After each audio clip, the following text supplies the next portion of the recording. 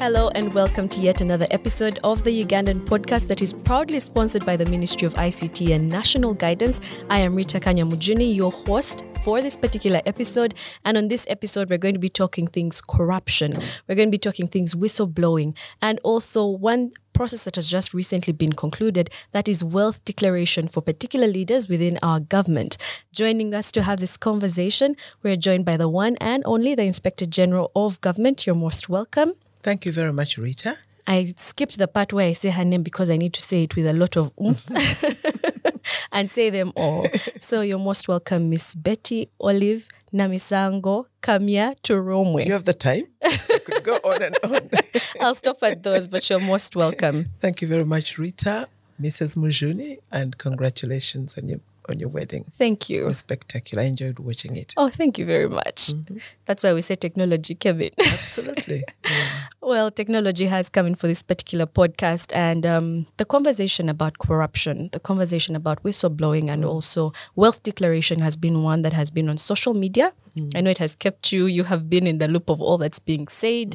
You have also taken time to, one, have media engagements about it and different areas that you've been publicizing about the office, but also you have listened to the feedback about these things.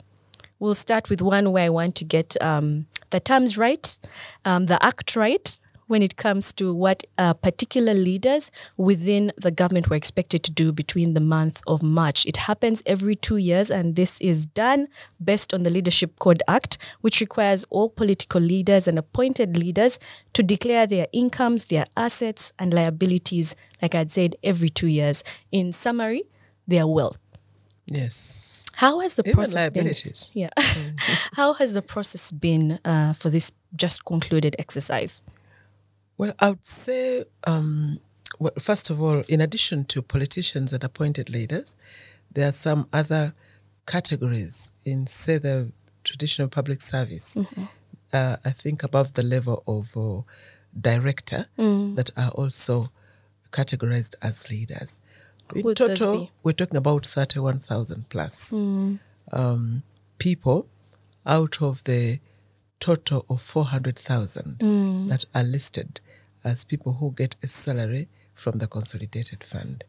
So this time round, it's about the 31,000 that we talk about. Those were 31,000 people required to declare. Who were required to declare? In 30 days. Okay, March, 31 days. Yes, in 31 days. Yes. But they were given a lot of notice from the day that the law was passed. Everybody knows that they're supposed to declare every second March or every March of the second year. Everybody should know that. And as you know, what do you say? Lack of knowledge of the law is no defense. Yes. But I would say it was fairly successful up to, because we got 80.3% declaration, and even more successful because most of the institutions of government, all the ministries especially, and agencies of government, we got 100% declaration. The 20% that did not declare are largely in the local government. That would be deep in the rural. Yeah. So I would say it was a fairly successful I believe it was. exercise. 80%, that's really good, and based on how it was supposed to be done this time round, which is using the online portal. 80%, it's a good number, quite a good number. Yes. But what did it mean for these 80% that came online to declare their wealth and liabilities? How long would it take them? Because one would say, is it a whole day? For those that are wondering and listening and watching the podcast, take us through the process. You come online as a leader. It's the system is fairly simple. Once you log in, of course, it prompts you. And how long it takes depends on how much you wish to declare. If you have nothing, then you go, no. If you have a lot, then you have to sit down and declare the asset and location and the cost and the source of where you got the money. You get involved in answering so many questions. But for an average person, I would say an hour. Yeah. But wouldn't a few people get away using that kind of system? Because I could say, Rita, if I were on the other side, and with this declaration, you're like, should I put this? Will there be a question mark with this? I may say no. Quickly answer no, and leave. But the truth is, I might have more than I'd want to declare. How would wouldn't they get away with that? It's a breach of the law to under-declare, to over-declare, to false declare, to not declare. Those are breaches under the law, punishable by very strict sanctions. So it is not wise not to tell the truth. 2, it might be to your own disadvantage, because the truth always catches up with you. Sometime in the future, you want to dispose of an asset, of your asset, and they'll say it is not yours. It is not yours because you did not declare it. Yeah. Or you want to, or your relative or ancestor or parent passes on, and the children want to understand the assets that they have that they need to share or to declare to the Administrator General. They come to us, and what you declared is what is yours. They cannot share with what you didn't declare. So at the end of the day, it is wise to tell the truth because it catches up with you. It will come back. But when we talk about declaration of wealth, for a number of those who are watching the podcast and listening, there's always the question of why. Why should they declare their wealth? What is so important that the government needs to find out about the wealth and liabilities that they have? It is a tool. People who, every public office we hold or anybody holds, you hold it in trust for the people. And the people expect you to use that stewardship with the highest degree of integrity. So that is why when you come in, you declare what you have. And it is monitored periodically so that your stewardship is also monitored. It has to be in consonant with your known source of income. If it is not in consonant with your known source of income, especially if it's way beyond your known source of income, unless you can explain it, then it means that you have not been honest in your stewardship of public resources. So it is a tool, and it is used the world over. It's not just in Uganda. Yes. It is used the world over. And that's how we hold our leaders accountable. Yes, absolutely. While they're in office. Now, back to the declaration process. The challenges that you met with getting this 80% and the 20% that were not able to declare, what were the particular challenges that your office noticed?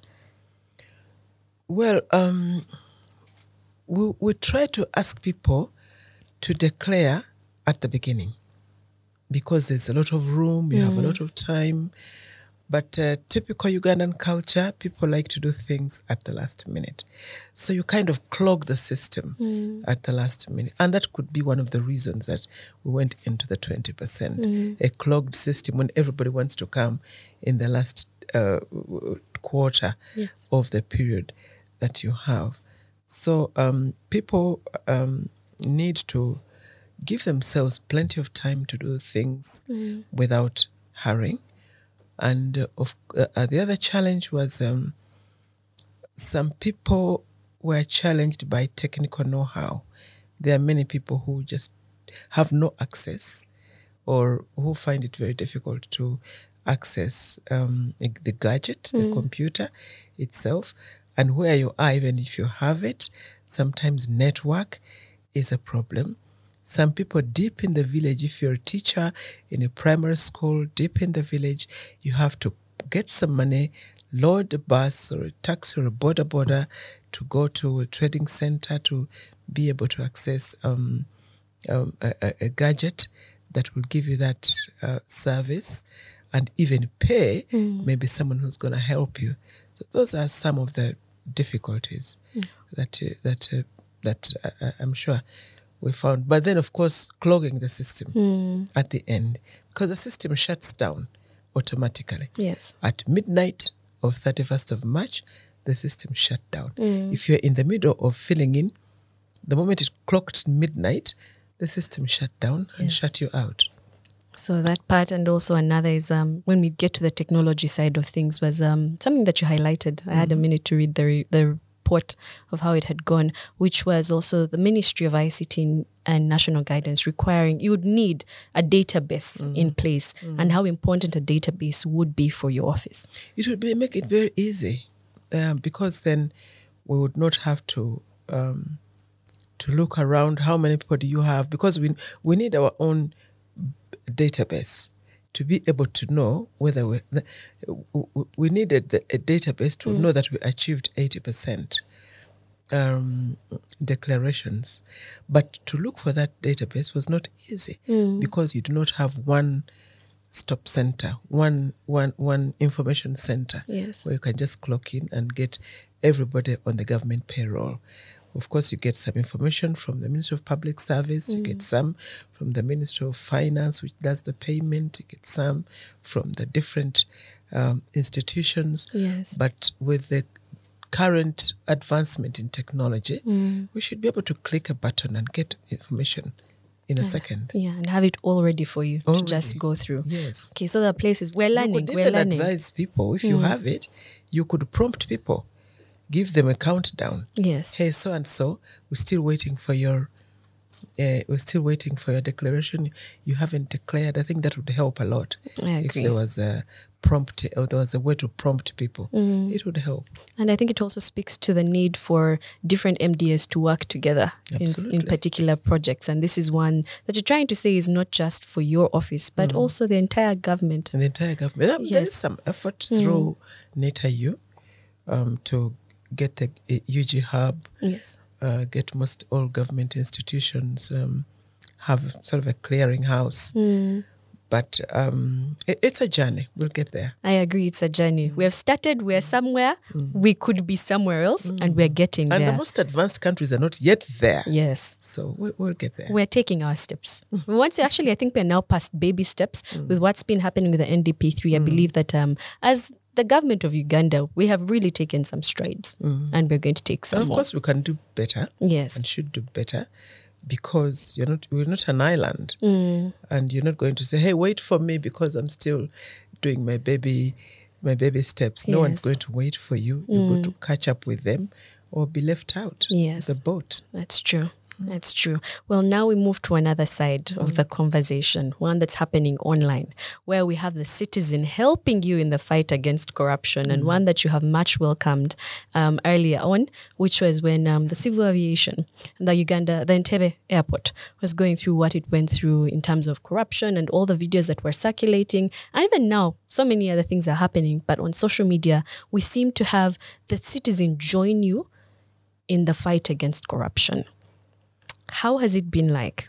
Your first receiving? It's wonderful. Very good. And I said, when I first took office, I said the war, it must be a citizen's war. Corruption cannot be fought. It cannot be an elite war. Elites being these people who sit on this side of the bench in their air-conditioned boardrooms and 5-star hotels and business class tickets to smart European cities and civil society organizations. It has been an elitist war. Yes. And it's difficult to win a war when the victims do not own the war. Yes. Now and we said from the beginning that we would like to partner or bring in the citizens to own the war. Yes. And if that's our slogan, it is a citizens' war. They must own it. But they must understand why it is their war. No, it's not just activism. It's because they are victims. When you go to hospital and there's no medicine, you are the one who will die. Your child is the one. When you go on a bad road, you are the one who will pay more for the cost of the bad road in terms of raised fares. It's you who will pay. When there's no school facilities. So citizens must understand that it is their war. Yes. They are the victims. And so we provide leadership because we have instruments of authority. I mean, you can't just stop someone and say, I need to open your bank account and see how much money you have. But I can, because I can sign a bank inspection warrant and direct the bank manager to allow me to check so-and-so's bank account because I have the instruments of authority. But the information is with the person. Yes. I didn't know. Someone brings me that information and I use the authority. So it must be a partnership of people who are aggrieved and are victims and have information, and the technocrats on this side who have the instruments of authority. And do you think that the average Ugandan citizen has grasped that idea of the power they have, the fact that they're the victim, and what they can do in this fight? It's not. I think it's doing a great thing. I think that probably not the average, because awareness takes a while, and mindset change. It's also a mindset thing to understand that I'm a victim. Like the people who are fed up with the bad roads. I mean, finally they did understand that I am a victim. Yes. Because my wife delivered on the road. Yes. Or I couldn't even get her to hospital. So it's moving very fast, and we'll probably get there sooner than later. But awareness and mindset change are a process that takes a while. Yes, and when we speak about awareness and that mindset change, yes, there's the citizen who's willing to put in the time and call out and maybe record that video, upload it, and call on the right people and say, as the technocrats, this is happening, this is where it's happening. Then there's one who's saying, even if I do it, will I really find justice for what's going on in our society? That question lingers a lot. Yes. You cannot expect, I mean, it's 2,000 years since Jesus Christ, but there's still people asking those questions, and even more years, people are still asking about God. So there will always be that person who will ask the question. But the most important thing is the critical mass. Yes. Once the critical mass are moving forward, they will move everybody forward because they are the critical mass. That's what we need. We need a critical mass. And the beauty of this for Uganda is a very big percentage, more than 60% of our population are youthful population who are very digital-minded, who think I think, well, among few things that we can say we've got something that we can really use. Yes. The power of the youth and ownership, and their ownership of the digital era, I think is going to be the greatest thing that's going to happen to this country, because then they are the critical mass. Yes. And they will drive this war. Okay. When you say they'll drive this war, and they are driving it at the moment, it has really changed, say, from right past the pandemic, the way the citizen that approached your office of the Inspectorate of Government was totally a bit laissez-faire, if you might correct me. But now more than ever, that citizen has turned around. Yes, you say the social media platforms are where their voices are. But what have you seen? Because this is what I'm seeing on my end as one of those youth. But what do you see? The critical mass. They're driving us. Like the podcast is at the moment, yes. What would you say about that youth? What have you seen change over time? The face of the Ugandan citizen using digital platforms? Well, for one, I will not definitely claim even a little credit, but I will say that that's the way when I came into office, and we took office the same day, my deputies, the Deputy Inspector Generals of Government and myself, immediately we started saying, this is a citizens' war. Yes. And the citizens, you must fight this war. And when they came out, for instance, on Entebbe scandal, we went out and said, yes, this is there were people who used to say, I used to post this very much on my Twitter page, And the people would say, oh, so now you want us to fight your war and you're getting a salary? Yeah. And you should do it. We don't help you. No. And there are many people who are saying, so now you failed to fight the war for which you are being paid a salary. So now you're calling at citizens. It was a lot of this on my web, on my Twitter pages, on my social media pages. But now there's no more of that. That conversation has changed. Yes. Now they're driving it.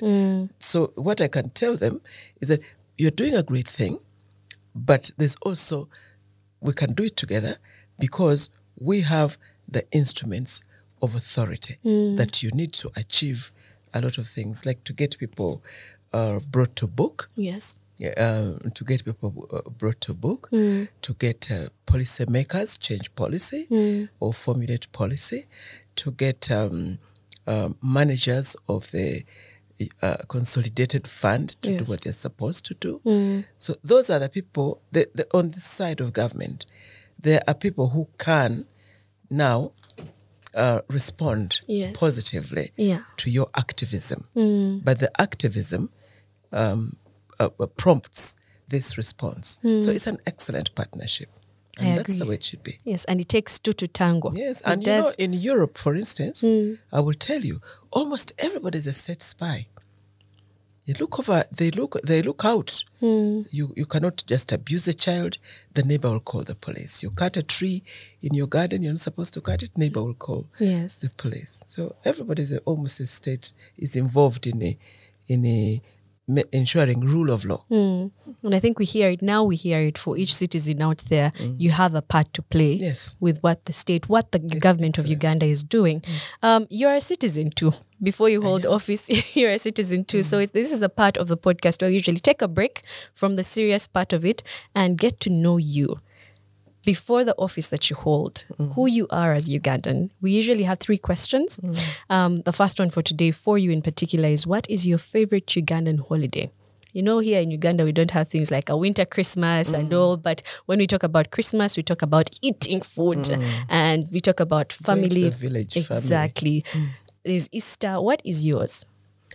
My favorite, it depends really on even the year. You know, like a couple of years ago, we had so many weddings, so in the family. So the season is, the weddings are going to be in December. So December is going to be a great year, a great month because family are coming from all over the world. That is that year. You're preparing for that. At another time, you are preparing a christening, babies on the way. Yes. Really... I in my status as a grandmother of living on the 6th floor of life, I think I have so many options, really.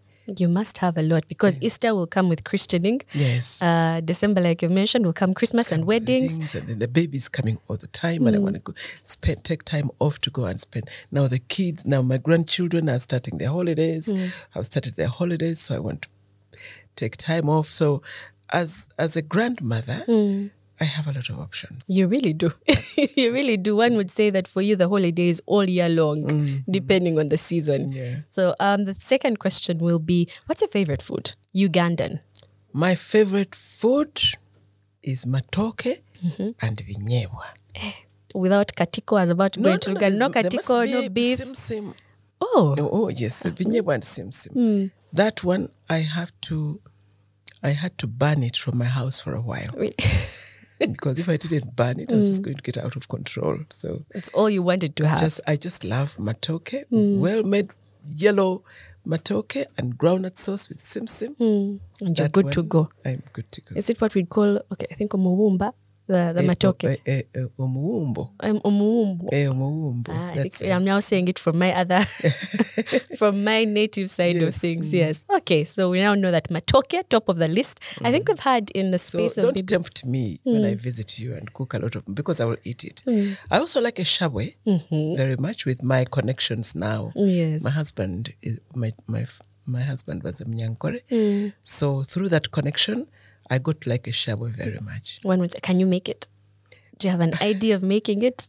Let me concentrate on eating it. I agree. It's not one of the easiest things to. It's not one of the easiest things to make. In Uganda, I know that you've had the ability and have been blessed with the opportunity of moving to different parts of the country.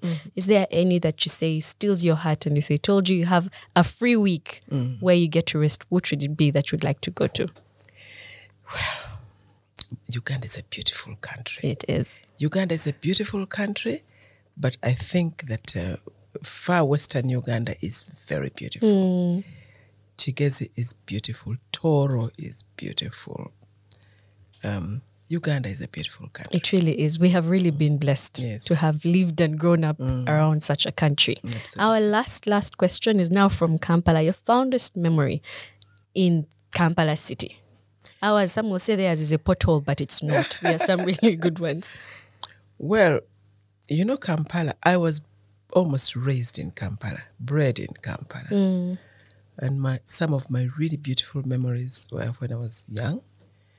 And, those days my father would put us in the car and take us for a ride. And those days we used to have cars where you have flash discs now. We used to have record players. This round disc, really big round disc. And you put it in the car. And my father's favorite, of course, was Jim Reeves. And those were very beautiful. I have those beautiful memories. Was that usually on Sundays or past the weekend, even on weekdays? Maybe because he used to work away from home, but came every weekend. Came home, and so we spent time with him on weekends, and he would take us for rides. And Jim Reeves would play. And Jim Reeves would play, and others too. Okay. But those were the early memories. But then there's the teenager days. Yes. When it was about discos and who and danced. the big hair. I bet there was the Afro the time. Afro time. Yes. Yeah, those were different times as well.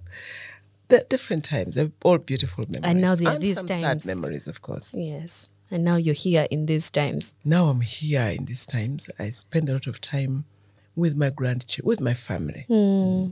That's my best time. Yeah.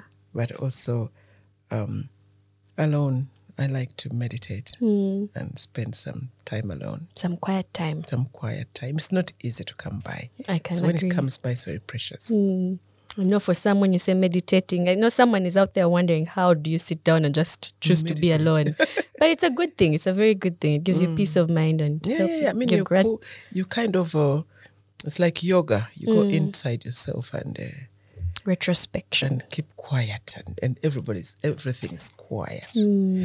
They're not easy to come by. They're precious moments when but you get them and you hold on to them. Now we're going back to the serious business. Back to the serious part of the podcast.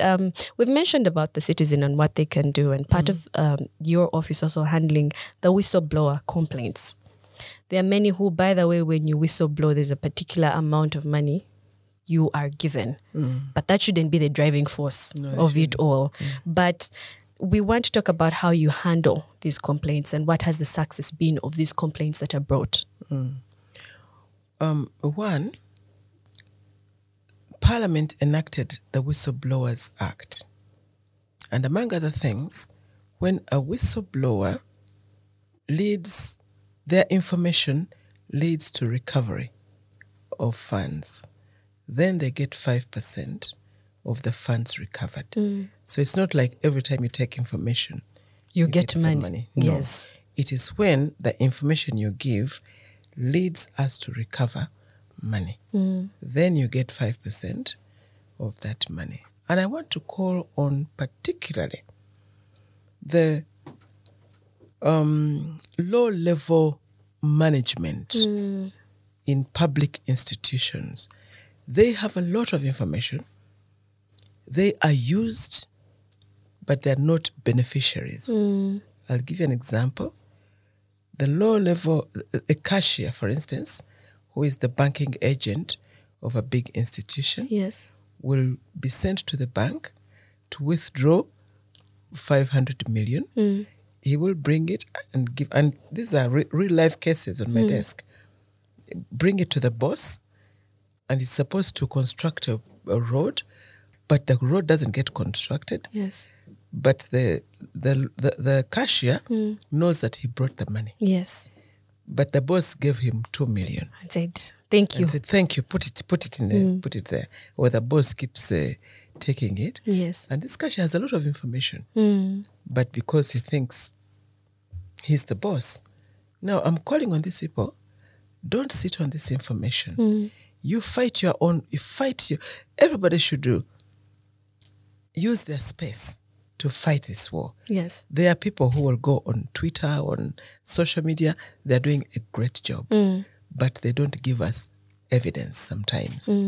But you, who is in that institution, you can even give us evidence. Yeah. Which will lead us to recover that money. Use your space. There is the driver who knows where the boss goes and where that money is taken. And where that money is taken. Yes. And which houses are being constructed in a different person's name. Use your space. This is everybody's war. Use your space. And people are crying of low salaries by government. Government cannot raise salaries when all the money is being stolen. Yes. We have had a research, and the findings of that research is that government loses up to 10 trillion shillings per year to corruption. Now, we have our work cut out in the short term. Let's save this outflow of 10 trillion shillings per year. Yes. Then when you ask for a salary raise, the money will be there. But one would say, how will I then be protected? Because as a cashier, I don't want to lose my job. This person... no one is going to know. I'm not going to say who told me. I'm not going to say. In any case, if he's in jail, what will he do to you? And when I've confiscated all his things and he's recovered all the money, yes, he will need you to even give him something to help him. He'll be coming back to you. To help. So I'm calling on everybody to use your space to fight this war. Not everybody will go to court to give evidence. Yes. Some people will. Not everybody can get me that receipt, fake receipt in the... But you know about that fake receipt. But you know that fake receipt. You can get it to me. Yes. And you can do the social media activism. You, everybody, please use your space to fight this war. That's your weapon. Okay. When we get into how we fight it and what we aim to see come from this whistleblowing is the recovery. You talk about the recovery. How Even much money? Prevention. It's the prevention, but both and recovery. Yes. Yes. For now, those who the money has been taken, the money perhaps hasn't been used, maybe, hopefully, but still, that money can be gotten back. The question remains that in the previous year, as the office, you made sure your office, the Inspectorate of Government, came out to talk about how every single, from what had been collected, we know that from the whistleblowers, about 30 billion shillings is recovered. Yes. So little, one would say so little from all. Yes, so little really, but only because those are the cases that are brought to us. But the cases that are not brought to us are 10 trillion when we don't get to know. Yes. And when we get, so now we are going to be more, we've decided to be more proactive rather than desk chair inspectors who wait for information. We discussed this in our boardroom and we just agreed that we are going to be inspectors of government. What does that mean? And inspectors of government means you get off your chair and go out there and inspect every aspect of government business. Without notice, without authorization, just go there and do spot checks like an inspector. So we're having our own mindset change from technocrats to inspectors. And inspectors to inspect every aspect of government business. Have you been successful yet with the change, the mindset change? Well, you can't say it's going to be successful. I mean, it's something we've decided to adopt. And so we are still on how to get set. Yes. But I want to inform the public that we've changed our methods of work. We are going to be inspectors of government, and you can expect us to pounce on you anytime without notice. So be We'll prepared. just come here and ask for your books and do a head count of your staff, because one of the outlets Yes. is inflated government payroll. So if we just come here and say, I want a head count of your staff, and then I want your payroll and your staff list, and I compare it with the Minister of Finance, I would know whether there's an inflated payroll or not. So we're just going to be more proactive. Okay. So for those within these different MDAs, actually, it's to make sure the books tally with what you have on the ground, the lists, and what we'd call the ghost workers. But one of the things, as you mentioned, that particular area, that requires that your office is going to need more foot soldiers. And it's a complaint that you have raised before of understaffing. So when we look at how many people you have vis-a-vis the work that you'd want to get into, how possible is it, and also the work you already have? Yeah. How are the numbers going to change? And this is something we've also discussed, I think, just yesterday. Yes, understaffing was seen as a problem, but now when we start thinking digital, it may not be a problem anymore, because you're supposed to use more digital where there was more physical. Yes. Where there was more muscle and more physical. And I think we shall be exploring innovations to get all this information without necessarily foot soldiers literally footing to the ministry to find out. I should be able to log in Ministry of Lands and get information about their payroll, and log in on the Ministry of Public Service and see whether that tallies, and log in with the Ministry of Finance and see whether that tallies with the releases from Ministry of Finance. We should be able to do a lot of work with technological innovations than rely on physical, literal foot soldiering. Yes. So it's to embrace that and see how much you can leverage from it as you use what would say the physical. Absolutely. So both will go hand in hand. So I think we need to go back to the drawing board and see and try to maximize at least available digital facilities, and also push for innovations. Okay, so this is a moment for whoever might have an application that could perhaps... Absolutely. Yes. We'll be very happy to listen to as many proposals on innovations. We discussed this just this week. We said we are going to have a retreat and review our resource, the way we expend our resources. Because I think most of government, including the Inspectorate of Government, the management, the human resource, takes up more than 50% of the cost of managing or running an institution. Almost 60% is in human resource. Yes. But can we bring that down so that there's more money for real work, for the real work? A lot of money goes in and everybody almost cries, we need more people. And people who are reviewing MDA structures, they are even expanding them, as if we're not in the digital era. Like how are we bring technology to leverage? It hasn't hit home yet. So I think really you need 50 investigators to get this work done. Now you have 30, so they blot the human the structure. Yes. But we should be thinking, we have 30, can we do this work with 10? Yes. And replace these 10 with a computer? And it's possible. It's very possible. Absolutely. Yes, but some would be worried about their jobs that already exist. No, but there's a lot of other jobs too they can do. If you push them in the right direction, they can do the apps. They can give us the...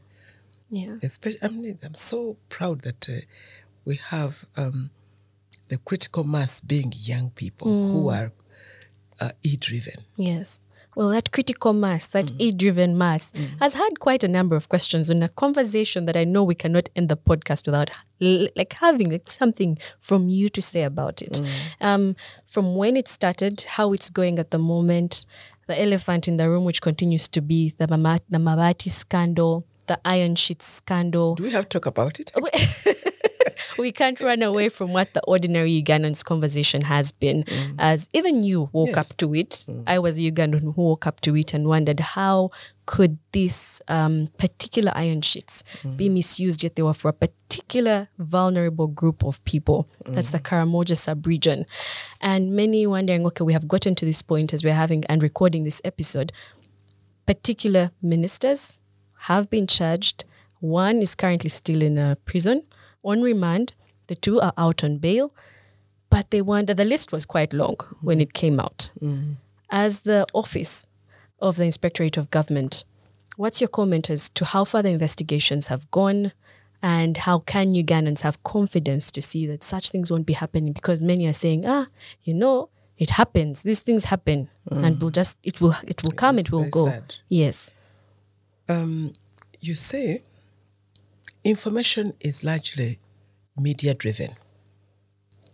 While that's a good thing for media to provide information, sometimes and many times it is different from the reality on the ground. And that's where the problem comes, where people think that you are not very effective. Yes. Because I'll just put it this way. There are actually 6 affirmative action ministries in the office of the Prime Minister. The Ministry for Karamoja, Ministry of Northern Uganda, Ministry of Disaster Preparedness, Ministry of Teso, Luwero, Bunyoro. There are actually 6 ministries. And each of those ministries had their work plan. And in the work plan, some of them had iron sheets. Yes, The iron mabati, sheets, yes. as some of the things they must buy, and also had a budget for it. So some of them, yes, they took mabatis, but out of the budgets of their ministries, which are not Karamoja, and actually took them to their regions, which were budgeted for. So when you get to unpack all this, you find that the story was sort of one-sided, but there's another side of the story. Yes. That is why prosecutors are having a problem, one, to respond to the mass demands for action and the political issues, and the other one, to take the right information to court. Yes. And of course, court will want evidence beyond reasonable doubt. That's what the DPP is having a problem to get evidence beyond reasonable doubt. That is one aspect. But for us, as Inspectorate of Government, we have left investigating people to the institutions of government that are already doing that, like the DPP and also State House. We have decided to look at the bigger picture, which is the entire relief function for the past 2 financial years. And we are auditing more the process. In the process is where the policy originated, and then the budgeting and the procurement systems and delivery and stores management and the distribution policies. So we are auditing the entire chain from the policy level, which initiated this, right down through procurement to storage to distribution and to mobilization. And what do you hope to see or gather from that? What I know is, and what we know at the Inspectorate of Government, is that something like that, what we call corruption, happens at the tail end of a process that begins by cracks in the system, by violating rules, laws, and regulations. When you violate the rules, laws, and regulations, you get cracks along the chain, and you end up with corruption, abuse of office, sectarianism, nepotism, all those things come at the end of a chain. So when you look at them, you're actually doing a post-mortem. Yes. You need to go to the source of the problem, and that's what we are doing. Okay, I know we'll be back to have this conversation and see what did you unearth later on. I'm sure that we shall have answers. Well, our last part of the podcast, this is usually is advice, and we want you to give some advice to the Ugandan who's watching and listening and has doubt, because a number of times they're saying, well, we'll have this conversation and it ends there. To have faith, you have mentioned where they come in as a citizen to help you in the fight against corruption. But what faith should they have in the Inspectorate of Government? We have fought wars in Uganda and in Africa. And we have won wars. But in the wars, there were people, the naysayers, the people who were slow to get on board. We fought the war of colonialism. It was a big war. Yes, it was. It was a big war because it was right in the mind, beginning with your color and your personality. You're not as good as the other person. Yeah. So we fought the war of colonialism. We fought the war of, we fought the Sluero, the war that brought in the NRM. We fought wars against genital mutilation, female genital mutilations. We're fighting wars against marginalization of different communities. So there are many wars that we must fight. But it begins with, again, it can even begin, not even a critical mass. Mass comes in the middle. But it begins with a conviction, a few people, or even one person, with serious conviction that this war can be won, and then the others will get on board. Yes. So in the Inspectorate of Government, we are sure this is a big war. It's a huge war. It's a wild war.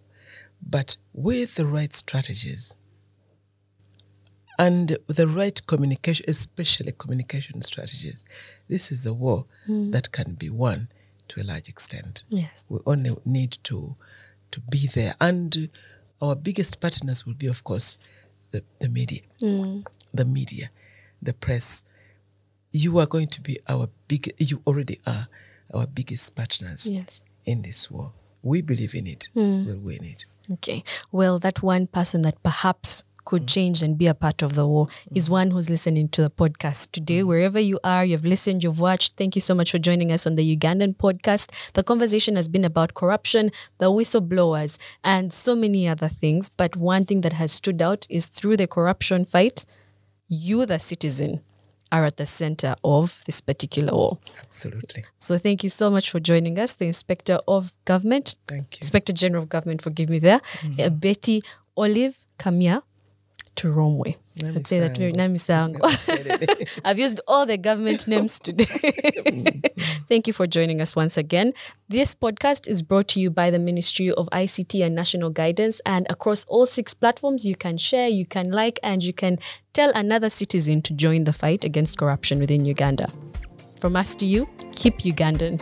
Thank you once again. Very much. You're very good. Very engaging.